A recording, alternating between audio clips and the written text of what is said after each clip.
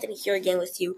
This time we'll be exploring on a game on what we're going to be doing on this episode called Into the Arena. And all I'm basically doing is telling my thoughts on a game called Fortnite. But I'm just telling my thoughts and not saying that Epic Games does not know what they're doing because I honestly believe that they're a really good company.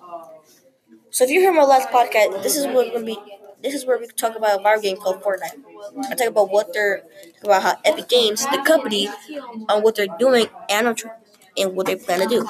My thoughts are not going against them, nor am I trying to diss them, because I honestly believe that they are a good company. But I just honestly believe they have stuff that they do better on. So let's go back to the podcast.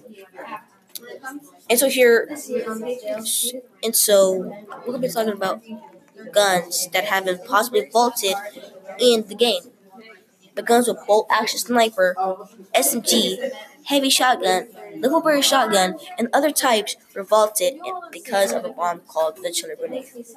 So the chiller grenade is a type of bomb on which you can make your opponent have frozen feet and is very effective to make an easy kill. It will also affect vehicles, but not airplanes.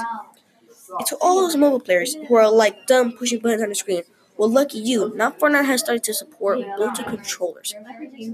So to all of you mobile players, all you gotta do is get a controller, turn on the Bluetooth, and boom, you're all set to go. And it also supports iOS and Android.